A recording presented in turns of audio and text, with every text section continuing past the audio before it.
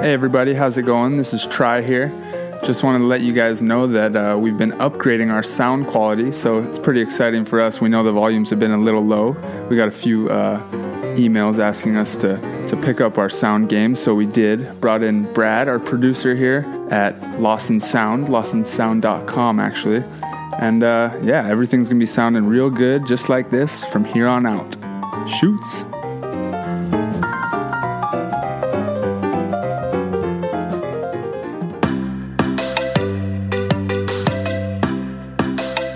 You're listening to Sandcast, beach volleyball with Tri Bourne and Travis Mewerder, presented by Marriott Vacation Club Rentals and brought to you by volleyballmag.com. We're back in our Born on the Beach studios, and we have a fellow journalism major in the house. So Tri, you're outnumbered today. We have Brittany Hochevar in today. How we doing? Hello, I'm well, thanks. Good. Yeah, broadcast journalism. So we have both angles of journalism taken down. I was a print major. Okay. So your skill set is far more useful than mine, as print is going out of style.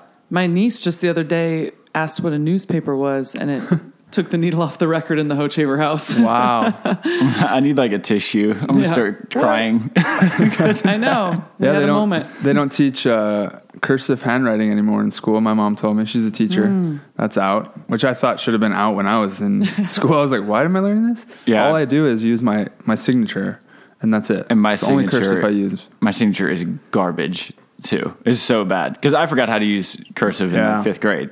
So it's just kind of a bunch of squiggles. It's like a big T and a big N with some squiggles in there. Yeah.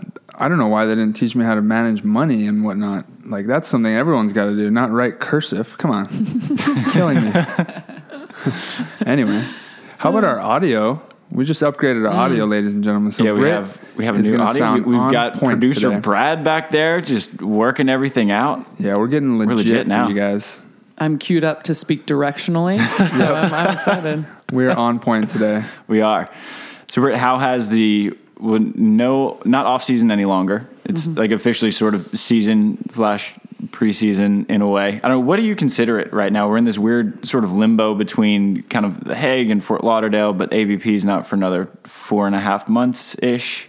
Yeah, I had to define that kind of on the fly because Emily and I ended last year in China, and we found ourselves kind of going, we have a mini off season, mini preseason.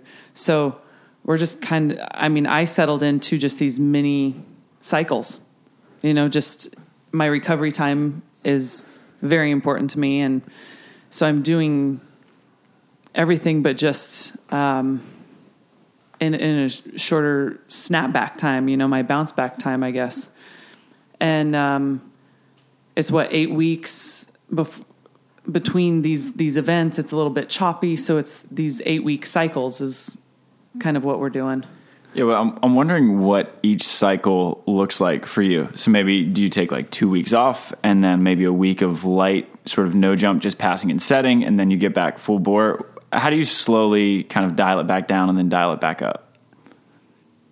I don't know if that's necessarily the case anymore. Yeah. Or if you're just on or off. When I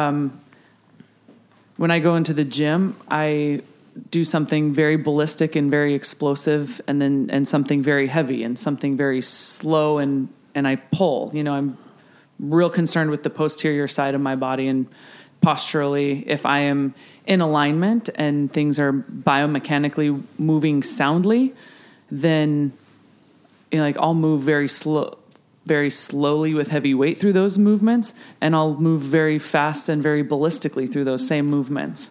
Right. And just You're basically teaching your body how to work with. You're challenging your body basically. So yeah, okay, you can move fast with weight, but can you move slow with weight and control that weight? Because at times we have to move with control, but other times we have to explode and move with power, and then you have to move without weight as well. Because our sport, we're not football players. We don't have weight on our back, so you have to learn how to put power into a little light volleyball too, right? At the same time, but sometimes we're training and you're putting depending on what you're doing, you're putting a lot of weight on your body. So I don't know. That's the way that my trainer kind of explains it, is like you're trying to make it so your body's never comfortable. You're trying to confuse it and then make it learn how to recover and like find itself. I don't know. That's how I picture what you're saying, kind of. Absolutely. Yeah. I think I had a nice moment with the word meek, where it was controlled strength. So if you can control your strength, and that's like body control and, everything that we were kind of discussing earlier, but the body control and but being able to do that full speed. Yeah. No, exactly. I mean, that's what you're on the court. That's what you're doing. You're trying to learn how to control yourself, but with whatever's thrown at you. Mm-hmm. So we're kind of, I don't know, recreating that in the gym. And you had kind of a breakout 2017 season with 3 wins, which congratulations, by the way. I mean, that was an awesome year.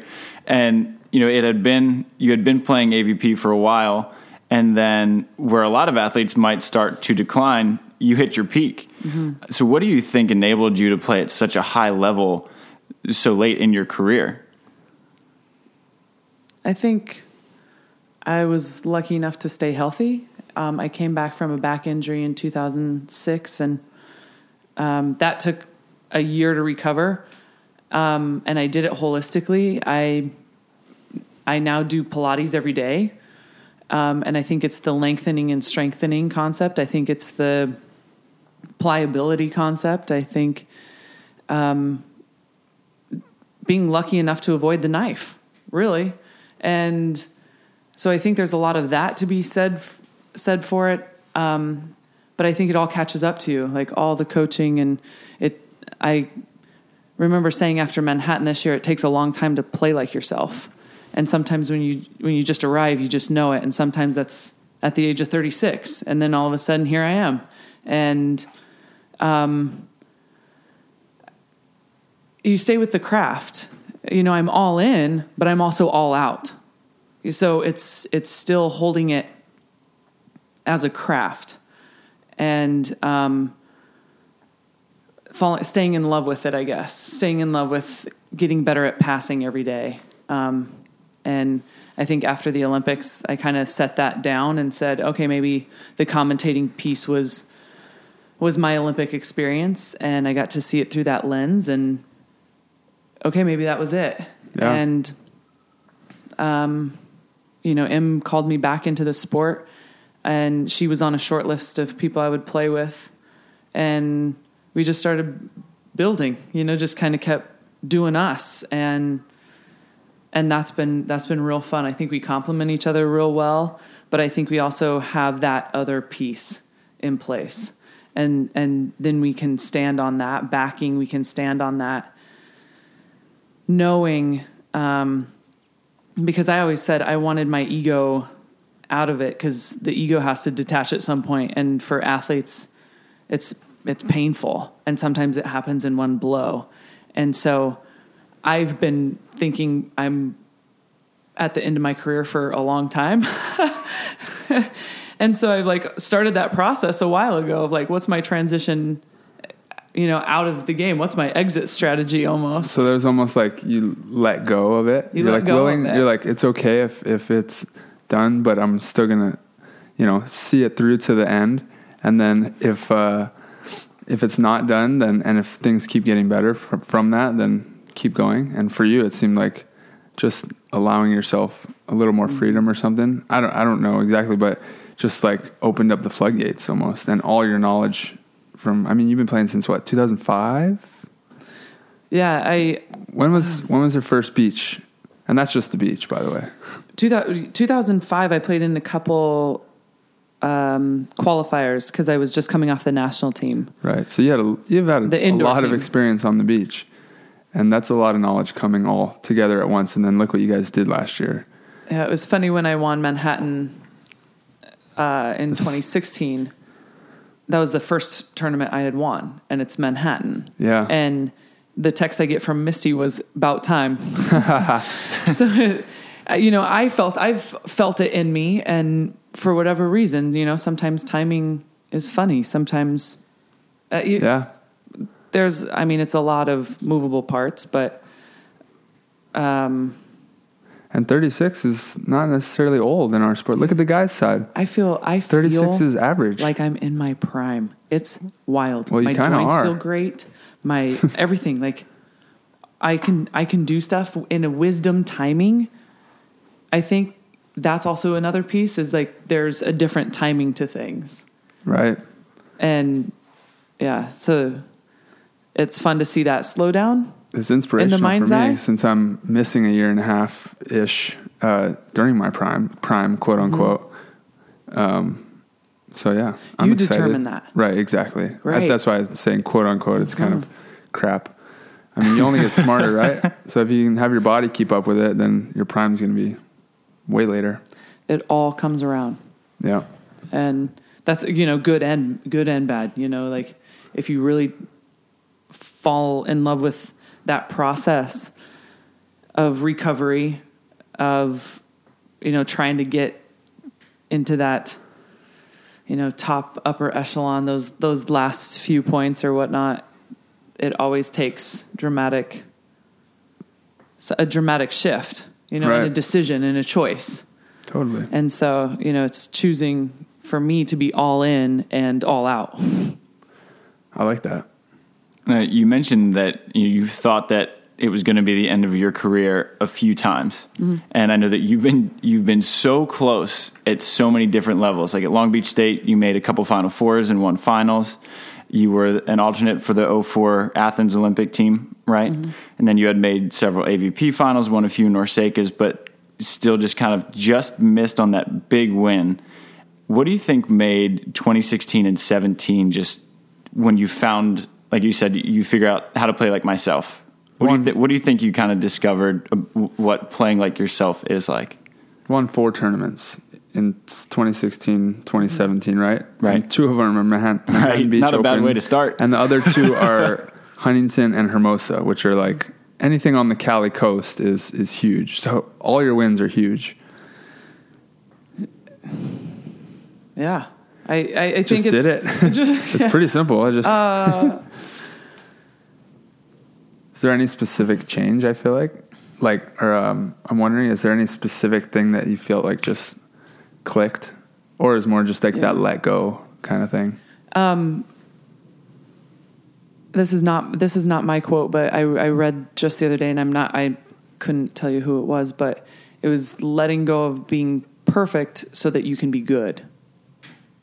And I think like releasing the idea of wanting to be an Olympian, like going, okay, well, I was there telling the story. Right. And I was there with some of my best friends, and one was coaching, one was DJing, one was, so knowing that the Olympics happen and the curtain goes up and the curtain goes down. And when you're there, you realize as an athlete, it's another tournament, but then it's souped up, right. Of course it's souped up, but that wasn't I wasn't experiencing it as an athlete, but you had the Olympic experience. I had the eye in the sky, and it was crazy what I did have access to. And, so it was a great experience. And I think then just kind of going, this is why we love sport. Why do we all love sport? Oh, I get to continue to still play. Like I kind of feel like I'm on the house's money now. I'm in bonus baseball, as my dad would say. Bonus baseball. And winning pretty big on the house's money too. I mean, you love the Southern California events. You swept them last year, as Tri mentioned, with the Huntington Hermosa Manhattan sweep, which is pretty sweet. Mm-hmm. And then now you're out in Manhattan. We were talking about routines earlier, and I don't know, I really enjoyed that conversation. And it seems like you just kind of enjoy sort of experimenting with finding a new routine and what works for you. Is that just kind of something that you like doing? Just figuring out, okay, well, what's a good way I can sort of optimize a new situation? Yeah, I think I allowed myself to become extremely versatile, to have a lot of latitude. I was actually doing a T-Mobile family plan with Nicole Branna, and Emily and Stafford, and so we went in on a family plan. And they're like, wait, Brit. You were So in they came something? They came under like my account, Wow, right? that's and real family. Yeah, exactly. That's Volley family. So that's family apparently nowadays. And I had an extra line, and they're like, "What's your extra line for?" And like sometimes you just got to get squirrely. And I'm like, you never know when you need a burner phone. And Nicole just loves to give me a hard time about, like living it on Vagabond Lane or whatnot. But, and it's not like that. I definitely have deep roots as, being from Colorado, families in Tennessee. And so it was more about who I was with than where I was at. And so those roots became very deep, but I also found the luxury of the travel lifestyle to be able to be the one that shows up. And so I had a routine, but it was always in flux. And so I got really good at being on the fly.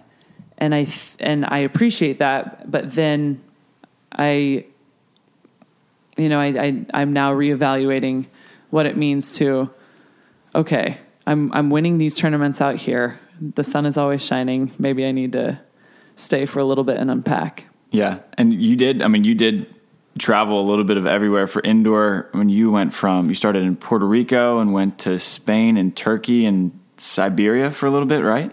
Mm-hmm. And what were those experiences like, just kind of alternating between going to all these places for indoor and then you'd pop back, play a couple of beach events? And it looked like, that must have been sort of difficult just to maintain, just going wherever the contract was, coming back and playing beach. Yeah. My dad would say, make hay while the sun shines. So it was at a point in my career where I still had a name from the national team that got me decent contracts. I was that 13th player on a 12-man roster type of kid that was extremely versatile, but some of those top teams didn't really know what to do with me. Was I an opposite? Was I a setter? Was I an outside? Sounds like you're a beach player. Yeah. I had an identity crisis indoor. I can set, play middle, outside, oppo, whatever you need. They're like, maybe you should just go play beach. Get out of here. It's a specialized sport. Actually. That's how I felt, at least. So exactly. It was like my blessing and my curse. Yeah. It kept me on the team long enough to be the final cut. It's like, so it was, it was a way to supplement my initial development into the beach game. So I was making my contracts from my indoor would, allow for me to pay for my coaching or training or whatever it took for me to kind of make that transition from the indoor to the beach. So then when I felt that I was at a level with my beach ranking and kind of my experience level to make that switch fully, I did. And then same thing, like as I was coming up through AVP, I said, I'm not going to attempt taking on the Brazilians until I'm consistently in the finals of an AVP. And then I found myself consistently in the finals of an AVP. And then I jumped on the world tour. And I've had, I think average success on the world tour. Top 10 finishes are kind of but I'm also too coming through the country quota. It's a whole nother animal. And it is. Quota. It's a whole different, you're signing up for a whole different deal. And so just kind of evaluating all of that. And the country quota in The Hague, I wish I could see some video of that match. How did that match just go? I know that there was a pretty lengthy fire alarm delay. Mm. So like you said, when you sign up for a country quota, it's a whole different animal. What is that pressure like traveling to the Netherlands just to have a match against what ended up being the best team in the world that weekend just to get into the tournament? I can't imagine that there is much greater pressure than a country quota. I think it's unnecessary pressure. I think they're creating it, and it's exhausting resources. It's exhausting the athletes. Yeah. I mean, we're sending like athletes. I think we ask too much of our athletes kind of through the last Olympics with flying back for the country quotas. And, like that's a lot of friendly fire. And there's only so many bullets like the MLB boys or the NBA guys, but exactly. to do it on your own dime, it's like, wow, this is like charity work to a certain point. Right. And how many swings you have, like that internal count is going, and I think you have to know where to spend them, where do you want to spend them best? And for me, it was always at the highest of levels. And so, the country quota in the Netherlands, yes, there was a lot of pressure. But I think we played very well. I think we played them. I mean, we did play them the best match of the tournament. And, we jumped out on them quick in the first and had a good lead and fire alarm. And, you don't want to go down in the books of like the first ever of something when it's something like that. But I mean, who knows? Yeah, fire alarm. That was interesting. So we went from bikinis to beanies, and it's snowing outside, but they let us stay in the, the corridor. Right. 45-minute delay and then 10-minute warm up, and we're back on. Oh, and wow. 45 minutes off? I didn't know it was that long. So we had a good, we still had a good second set. I think everybody we played each other very well in that second set. And then Alex remembered she was 6'5", and they had 3 more touches after her initial touch, and April's powerful. So, yeah, it was a great played match, but disruptions like that usually benefit the team that's down. I feel like that's the kind of match where everybody else in the tournament's watching, like, all right, whoever wins this is going to be the team to beat for this event. And it blows my mind that whoever loses it doesn't even get to play in the event. And I think that's so bad for our sport, right? I completely agree. Why are we cutting out top teams before the tournament even starts? Emily and I had more points than half the draw. Yeah, exactly. And so we don't even get a chance. And we played the team that won the best, and we're not even allowed in the tournament because of our country's affiliation. You played a final before the tournament. So to me, it just feels very developmentally mental. Plus, we could have had the stands packed for that thing, right? Like instead of like a random match that you're putting on the day before, like it's a final quality match that nobody really knows about or cares about because it's a country quota. They don't really announce it or show it, right? It's not on live stream or anything. There's really not many fans showing up for that, right? Yeah, I mean, it's usually the players, it's usually coaches. Yeah, exactly.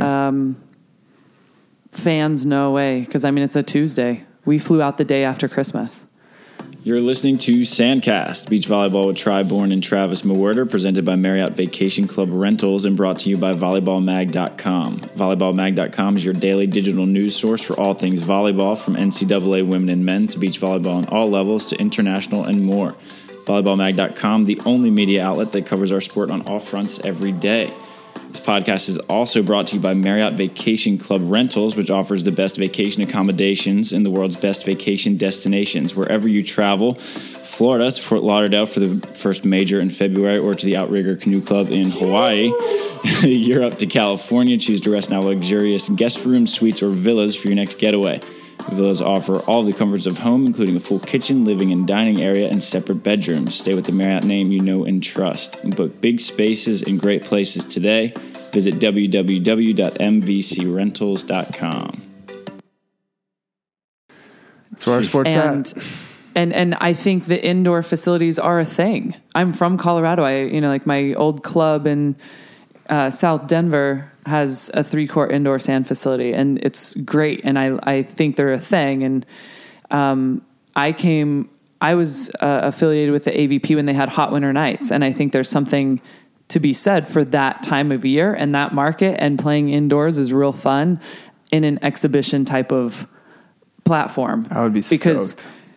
Because you do need that steady income, and you don't want all of your endeavors to be entrepreneurial where you're burnt. Like everything is so, hey, fund yourself in this endeavor, whether you're playing or anything along those lines. I like that idea. of indoor facilities and options for athletes to play year round. The Brazilians have been doing it. Not snow volleyball though. No, because that's growing. No. That's getting bigger. Actually, I keep seeing more about snow volleyball, but I'm good. I'll pass. Sure. I think I'm good on that I one. moved to California to get away from the snow. Knock your socks off, kids. Fine, whatever. And now, just with you being raised in Colorado too, and you have such an athletic family, with your dad playing for the Nuggets and your mom playing a two-sport athlete in college, right? Mm-hmm. Then your brother, I mean, he won the World Series. No big deal. Yeah, How whatever. was it growing up? That must have been so much fun, like just in childhood. Because I mean, I have two brothers, and we just played sports all year round. It was like when I just have so much nostalgia thinking back on it. Just like we just ran around and played sports all day long. So what was your childhood like? And just I bet that it was so competitive, like a Thanksgiving football game. It was all of that, running around, making up games. Pachink was one of our favorite. It was anything goes basketball with one of those indoor freestanding basketball hoops. We went through 10 hoops growing up. It was just a part of the furniture. Like the Hochavers would up and move, and Dad's hauling out the hoop again. It was fun. We have lifetime teams. It's Dad and Dylan versus Luke and I, and it's just. And, Mom just... You guys got the arms on your team. Mom tries to keep the place from burning down, so it's good. No, it was fun, but also very supportive. Our seasons complemented each other quite well. But I think now that I'm an adult, I'm really understanding the commitment my parents made to driving us to club and sitting at tournaments and... they're having those conversations. Do you really want to do this? Because you're going to need to get a job too, kid. Yeah, really. And so we did. We all had jobs to pay for our off-season ball. And if you loved it that much, you're willing to work for it. And we did. It sounds like you're bred for beach volleyball. You have a job to pay for your sports. It's crazy how that works out. It's kind of how our sport works sometimes. Yeah, right. Unfortunately, you're prepared. You have a job to pay for your job. You have to work to work. People. Yeah, you got to work to work. What else did you play growing up? I'm sure that volleyball, it wasn't just volleyball year round for you. I'm just looking at your family's dynamic. I love tennis. I played tennis when I was quite young. My godfather was my tennis coach in South Denver, and I loved it. And then we moved out of the city, and I swam a little bit, and volley and basketball, ran some track, but volleyball kept calling me back, and that was appealing to me. My decision came down between Nebraska and where Jenny Kropp was my host, I guess. Oh yeah, for your recruiting trip? For my recruiting trip, and Long Beach State, and decided Long Beach State, and here I am. All right. And you filled in you were the setter coming in after Misty May left, right? Right. And did you look at that like, oh great, well I have to follow in the footsteps of a legend, or was that not even something that crossed your mind at the time? No, of course that crosses your mind. But for me, it was, well, if somebody's got to do it, might as well be me. Why not? Yeah. Yeah. I mean, if somebody's got to do it, and I felt like I was versatile enough to where like they're used to athletes. I figured they could train me.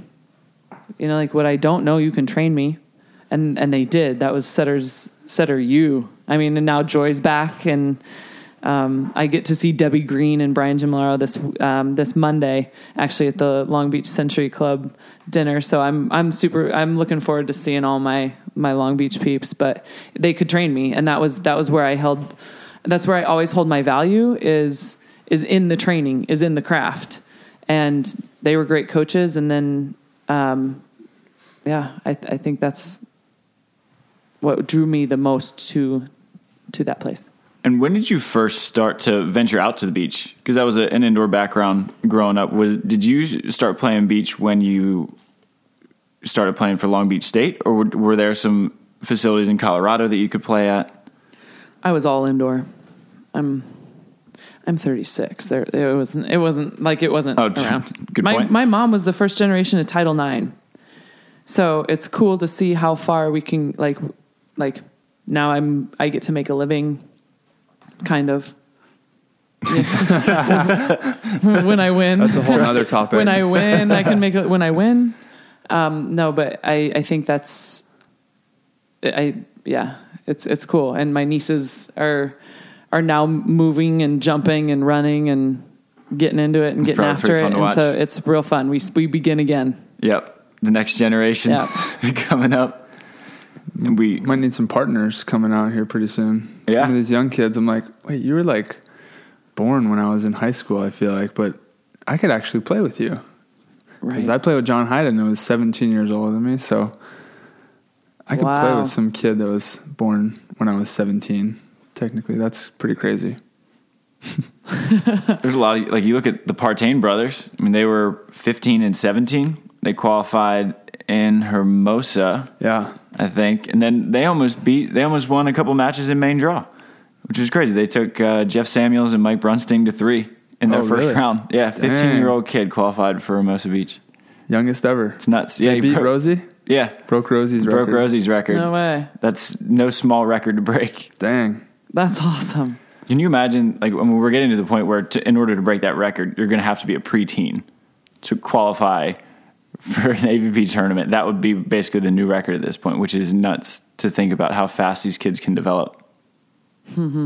Yeah.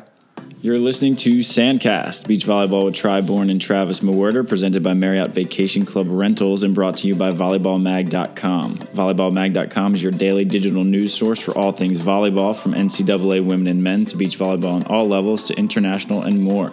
Volleyballmag.com, the only media outlet that covers our sport on all fronts every day. This podcast is also brought to you by Marriott Vacation Club Rentals, which offers the best vacation accommodations in the world's best vacation destinations. Wherever you travel, Florida to Fort Lauderdale for the first major in February, or to the Outrigger Canoe Club in Hawaii. Europe to California, choose to rest in our luxurious guest rooms, suites, or villas for your next getaway. The villas offer all the comforts of home, including a full kitchen, living and dining area, and separate bedrooms. Stay with the Marriott name you know and trust. Book big spaces in great places today. Visit www.mvcrentals.com.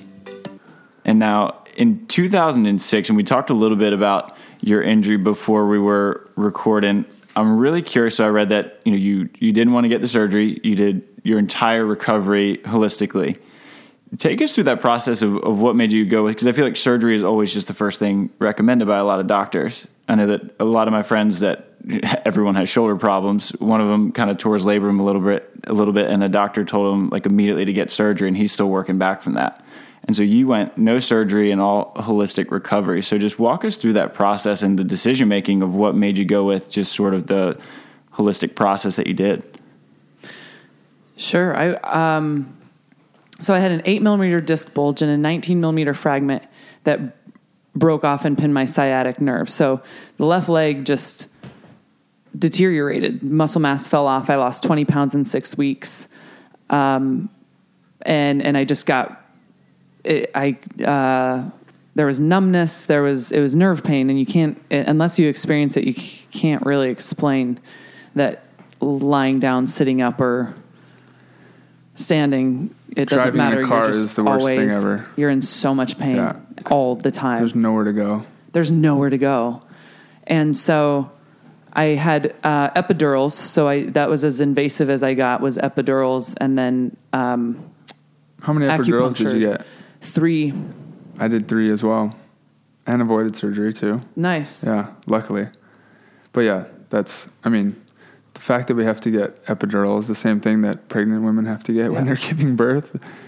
It's pretty extreme, I feel like. That it's that. Absolutely. So I wanted to know why. The structure of my spine was quite sound, and why did this happen? Was it pounding over time? Was it a one-time blowout? And so I just started asking the why. And, there's no owner's manual, and you're responsible. You're responsible for how you drive this vehicle. And so instead of taking more Pilates courses, which the bills were adding up quickly, my medical bills. And if you don't play, you don't get paid. You don't get paid, you can't pay those bills. So it's this vicious cycle that I said, okay, well, let me pay for the education. And then I can actually like start working and paying those bills back by healing others. So kind of that, let me help someone else get pain free because I'm in a whole lot of pain. And I'm, like, this is what's kind of coming through me right now. And so I teach, and the surgeons that cut come in to see me to learn how to move. That's pretty cool. Whoa. It's really cool. And so you teach Pilates, right? I do. And so I guess I don't really even know what Pilates is entirely. like I don't know like what's the difference between say Pilates and something like yoga? Because are they kind of under the same umbrella-ish? That flexibility and strength, pliability. Flexibility and strength. For Pilates, there's more of a breath, rhythm, and movement to it. And Joseph Pilates invented the equipment that you might see, the reformer and the Cadillac and the barrels and chairs. He was a very innovative guy. His story is fascinating. But the feedback of the springs and the tension of the springs, I feel is so quality, because like a lot of what we do as athletes with the TheraBands and stuff, I think all of that is great. Right. But I do think that there's something to the vibration of the springs and the pull of the springs and just lengthening and strengthening. So yoga, yes. But I like to keep a certain tensegrity in my body. And sometimes I think I get a little, like you have to, as stretchy, limbery as you want to get, you still have to balance stay it with, fast and explosive. Fast and, I like to maintain my own shoulder. Nobody really touches my shoulder. So sometimes I find yoga to be too extensive in positions for overhead athletes. You get a little bit bored sometimes to do. Yeah. And then that's when you fall into a joint, and then that's when you can get into trouble, is when the mind steps away for a second. Yeah. Yeah. Have you converted Emily? Is she a Pilates girl yet? I haven't moved Emily yet. No.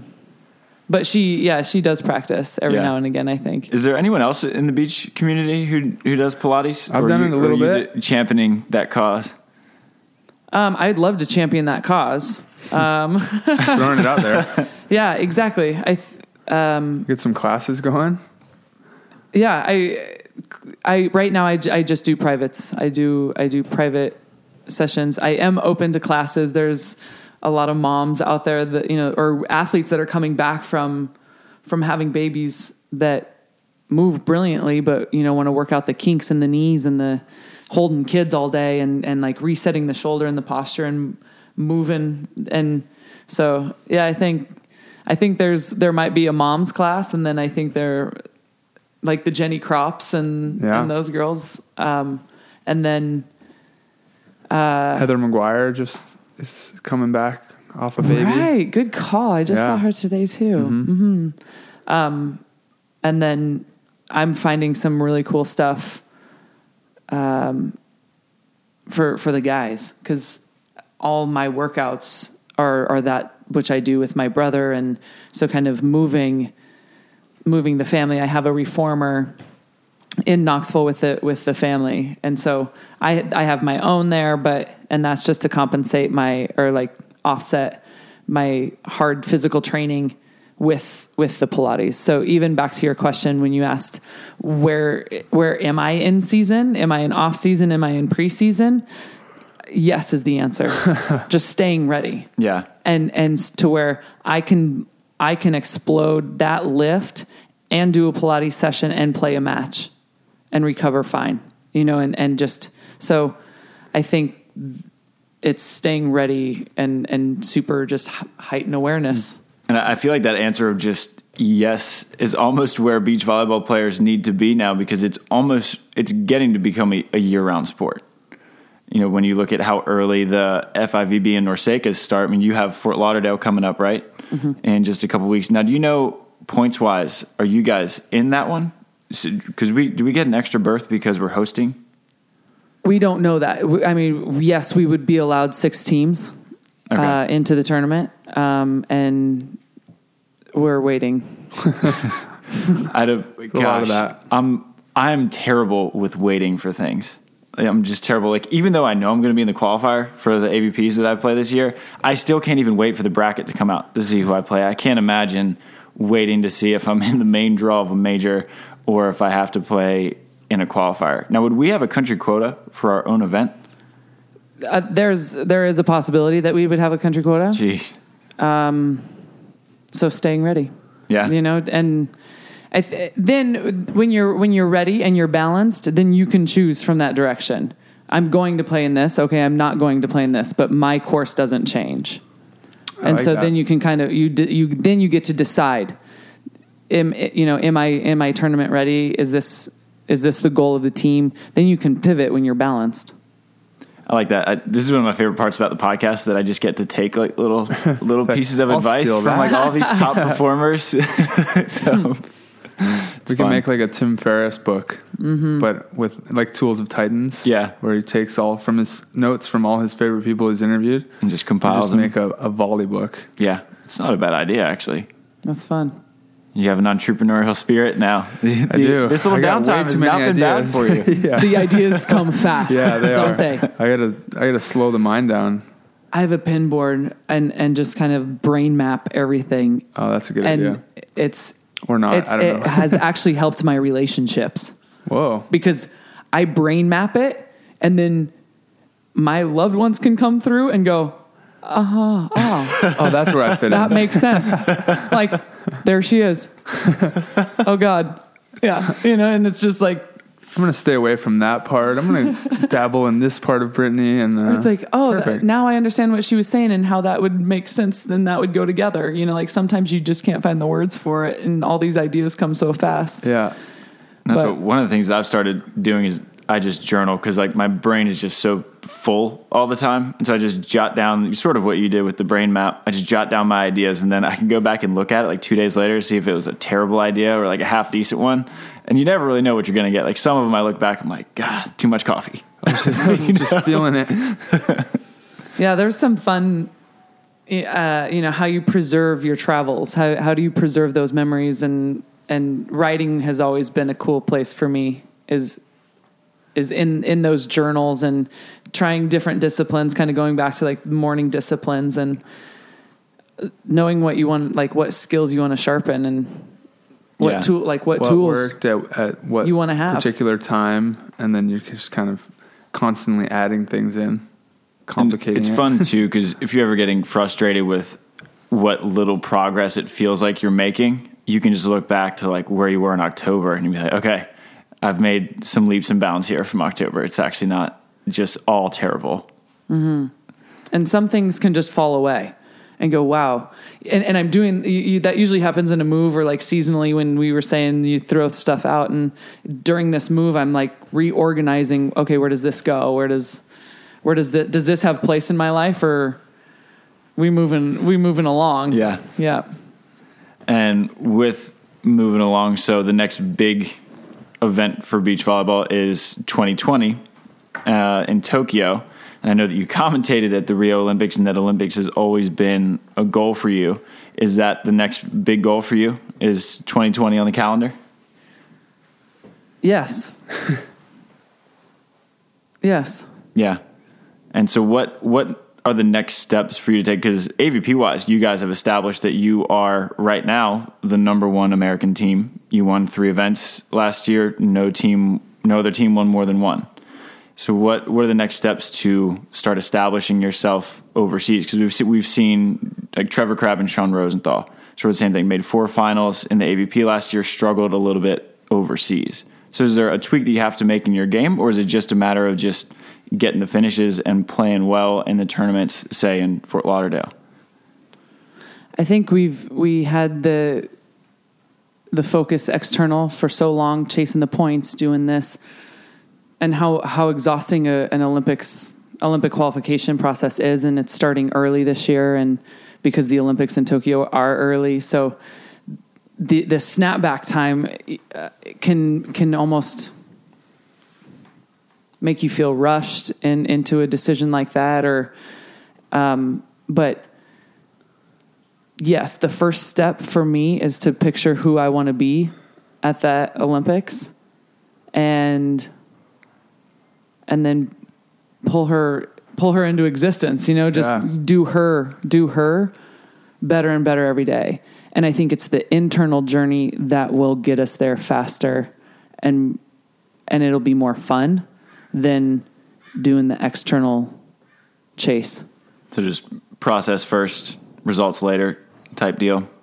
Absolutely. Yeah. It's always been that way. But while visualizing how you want to feel and how you want to be in that moment, so that it's really familiar, and you kind of have like a North Star you're moving towards, right? Right. Something like that. I like that. See, I'm going to take that too. Yeah. Yeah. Who is Tri-Born 2020? Oh, yeah. I'm going to start journaling right now, actually. Mock turtleneck? I may wear turtlenecks. Ooh. Yeah. Ooh. On the court. Oh, cut off. Wait, can we rewind? You said they moved up. This is actually something important for me to know. They moved up the Tokyo Olympics, which moves up our qualification. Well, I think where Tokyo Olympics lies on the calendar, we're starting Olympic qualification in September of this year. 2019. Wait. This is when I look at Emily. I think it is this upcoming year, because technically when you and Emily played in China, that was for the 2018 season. So correct. I think that when the American season ends and the FIVB, because the FIVB takes like a month or two off, and then once they restart at the end of a year, that's technically the beginning of the next year. Golf does the same way. It's like a PGA Tour event in October is technically an event for the ensuing year. Right. That's right. So I think Tokyo qualification, you can begin to accrue points in either September or October. Oh, wow. It's on. That means a lot for me. That could be my first tournament. Just last time I played was Olympics, or right after the Olympics. Toronto. And my first tournament back could be the beginning of Olympic qualification. Yeah. Great. So now you have some poetic symmetry there. Yeah, just go right back into the most stressful time of being a beach volleyball player. Perfect. But it's almost like a reset button, though. No, totally. Like you get to do it again. Yeah, that's true. I didn't have to wait around for that opportunity to come again. Just like, here you go, restart. Now, are you at a point where your points are still are your points still frozen, or is the clock beginning to tick for those? That's a good question. From what I understand, I'm really bad with points and rules. We should probably figure this out. Yeah. But last time I talked to Sean Scott, who's kind of the boss for us at USA Volleyball, he said that I would have this whole season to play in one event. And if I play in one event this year, then I get 80% of my points back and the clock starts. So I don't know what that means for the following year, like how many I'll have, but I'll have at the time of the event that I come back, it has to be this season, because after 2 years, they all disappear. I'll get 80% of my points back, but it'll start my year-long clock. I don't know. I'll be the only one. And it's for your best 4 of 6, not your best 6 of 8. So that's different. So when you, So I got to look back. I don't even remember. I don't remember anything before Toronto, but I think we finished the season strong there. So yeah, we'll see. I don't know. That's a whole nother episode. Yeah, we'll get Tries into points bonus episode. The calculations we'll have to bring Emily Day in here, the mathematician. Yeah, exactly. Now I want to get yeah. Emily, bring your spreadsheet. Yeah. Tri needs a tutoring session. I feel like with every partnership, there is the logistical partner, and then the partner who's more of like the free spirit, sort of along for the ride. Is Emily the logistics? Along for the ride, huh? Well, hey, listen, whatever that person is. This is why I'm a writer, so I can think about my words before I say them. Mm-hmm. Work on that list of adjectives there, buddy. No, Emily and I, we crack a lot of jokes because we are quite different, but the focus is the same, and we can kind of settle into, we're finding that language with each other. And that's important, but we balance each other real well. She is very, very logistical, very, linear, rule following. And I'm like, shapes and sizes and colors. But it's fun. And I think, we challenge each other, equal parts support each other. So, definitely left brain, right brain, head, heart. Well, you want your partner to kind of fill in the blanks for you, right? Yeah, I think that's a good thing. If your strengths are the same thing, then, I don't know, then you're going to have a weakness between you. But if one person's strength is another person's weakness, then just filling in all the blanks. I like that. Yeah, exactly. I need a thinker on my team. That's all I know is I'll step on the court. It's like, all right, everything's out the door. You do the thinking, and I'm just going to go. Put the ball in front of me. We've been working with John Daze as our coach, and he's a translator, and he does a brilliant job because I'll have something to say, and he'll process it, and then he'll give something very tactical to Emily, and I'm like, oh my gosh, that was actually incredible. It was like talking into my phone, like. Speak Emily. Yeah. Siri, translate Emily. Yes. Yeah. So John is an incredible coach, and it's been real fun. It's been real fun working with him and getting into the nitty gritty of the disciplines and hand setting nuances. Mm-hmm. It's all exciting me right now. I'm like, oh, the dog just showed up. Back. Dog just jumped on Travis's lap and burped all over me. Now I want to get to a couple fan questions before we got to run. So the first one here is from Tams. It says, what are your hobbies when you're not training or in the gym? I was just telling Try, I have a stand-up paddleboard, and I'm just inland enough to where I would need to car it down to the beach. In your Fiat? And I have a Fiat, and I'm so afraid that Try is going to catch me on Kook of the Day, holding my stand-up paddleboard on my Fiat, flying down Manhattan Beach Boulevard. That would be a dream come true for me to pull up next to Britt, and I just bust out my Instagram, put you all over it. I like to be in the water in the warmer months. I write, and I have a small capsule wardrobe line that I'm noodling with and having a good time kind of moving that forward. So I read, and to me it's family. I make sure that I'm in contact with home. Home ship. What kinds of things what are a couple of your favorite books, or what are you reading right now? Right now I am reading Present Over Perfect. Was a Christmas gift, and the Heart Math Solution was the gift that I gave my team for Christmas, and that's the cohesion of the head and the heart, and how they've found that the heart actually has its own form of brain. It's neurologically, it's the first thing that starts in the womb. So, why does the heart just start? And what tells it to? And so kind of the science of the magic, and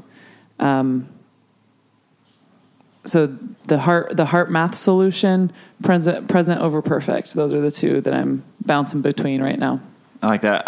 Because I read every morning. That's kind of like my little morning routine. Is I wake up, walk the dog, have to read for like half hour just with my cup of coffee before I'm ready for like human contact. So I'm always looking for new things to read. Recalibrate. Yep. Yeah. Now we have another one. So this is pretty much a weekly fan question. Wolfgang always wants to know if our guests play video games, and if so, what are your favorites? Are you a gamer? I actually have a great Summer Ross story with that question right there. she was on her phone playing a video game, and it was when she first came out, and I was playing with her, and she goes, Britt, you play any games? I go, nah, Summer, I'm not really a gamer. And she looks up from her phone for a second. She goes, yes, you are. So Summer Ross. No, yeah. No, you guys missed it? Like, are you a gamer? Yeah, okay, never mind. I don't have to You're explain. a gamer in reality. I don't have to explain summer jokes around here. You guys just need to go hang out with Summer. She's awesome. It's amazing. Yeah. Mm-hmm. It's a whole new experience. The best was when she was explaining to me how her favorite foods are cheese and fruit. So as we're in the airport in China or something, in some random, I don't know where we were in the world, some random airport lounge, she's pouring Parmesan cheese on her cantaloupe. Sorry, Summer, I know she would tell anyone this too, but she's amazing. I've seen her go through customs with a wheel of cheese, raw milk, and pork chops. She's not on the dairy-free diet. Good luck at customs. I'll see you later. She's got X-rays. Can of I check my wheel of her pork chop? Yeah. a wheel of cheese. I mean, we're traveling the world, and if you're in Europe, you're going to come across some high-quality cheese. So, in BYOC. Yeah, BYOC, and Summer's got you. I want to go to a party at her house. Her cheese platter's going to be just on point. Reminded me of when April had to check the cowbell from Stad. The cowbell that was basically taking my seat in the car to the airport. Yeah. It's like, April, you mind if I sit here? Because your fourth cowbell is kind of in the way. And it's really loud on this long hungover drive through the Swiss Alps. Anyway, another story. We'll have... So, no, I'm not a gamer, but I am. That's what we were talking about. And we'll have one more fan question here from Tridelt10. Throwback question to your Long Beach State career. I was curious on your overall thoughts and memories from that juggernaut team that ultimately fell to Tom and the Stanford team in 2001. Mm-hmm.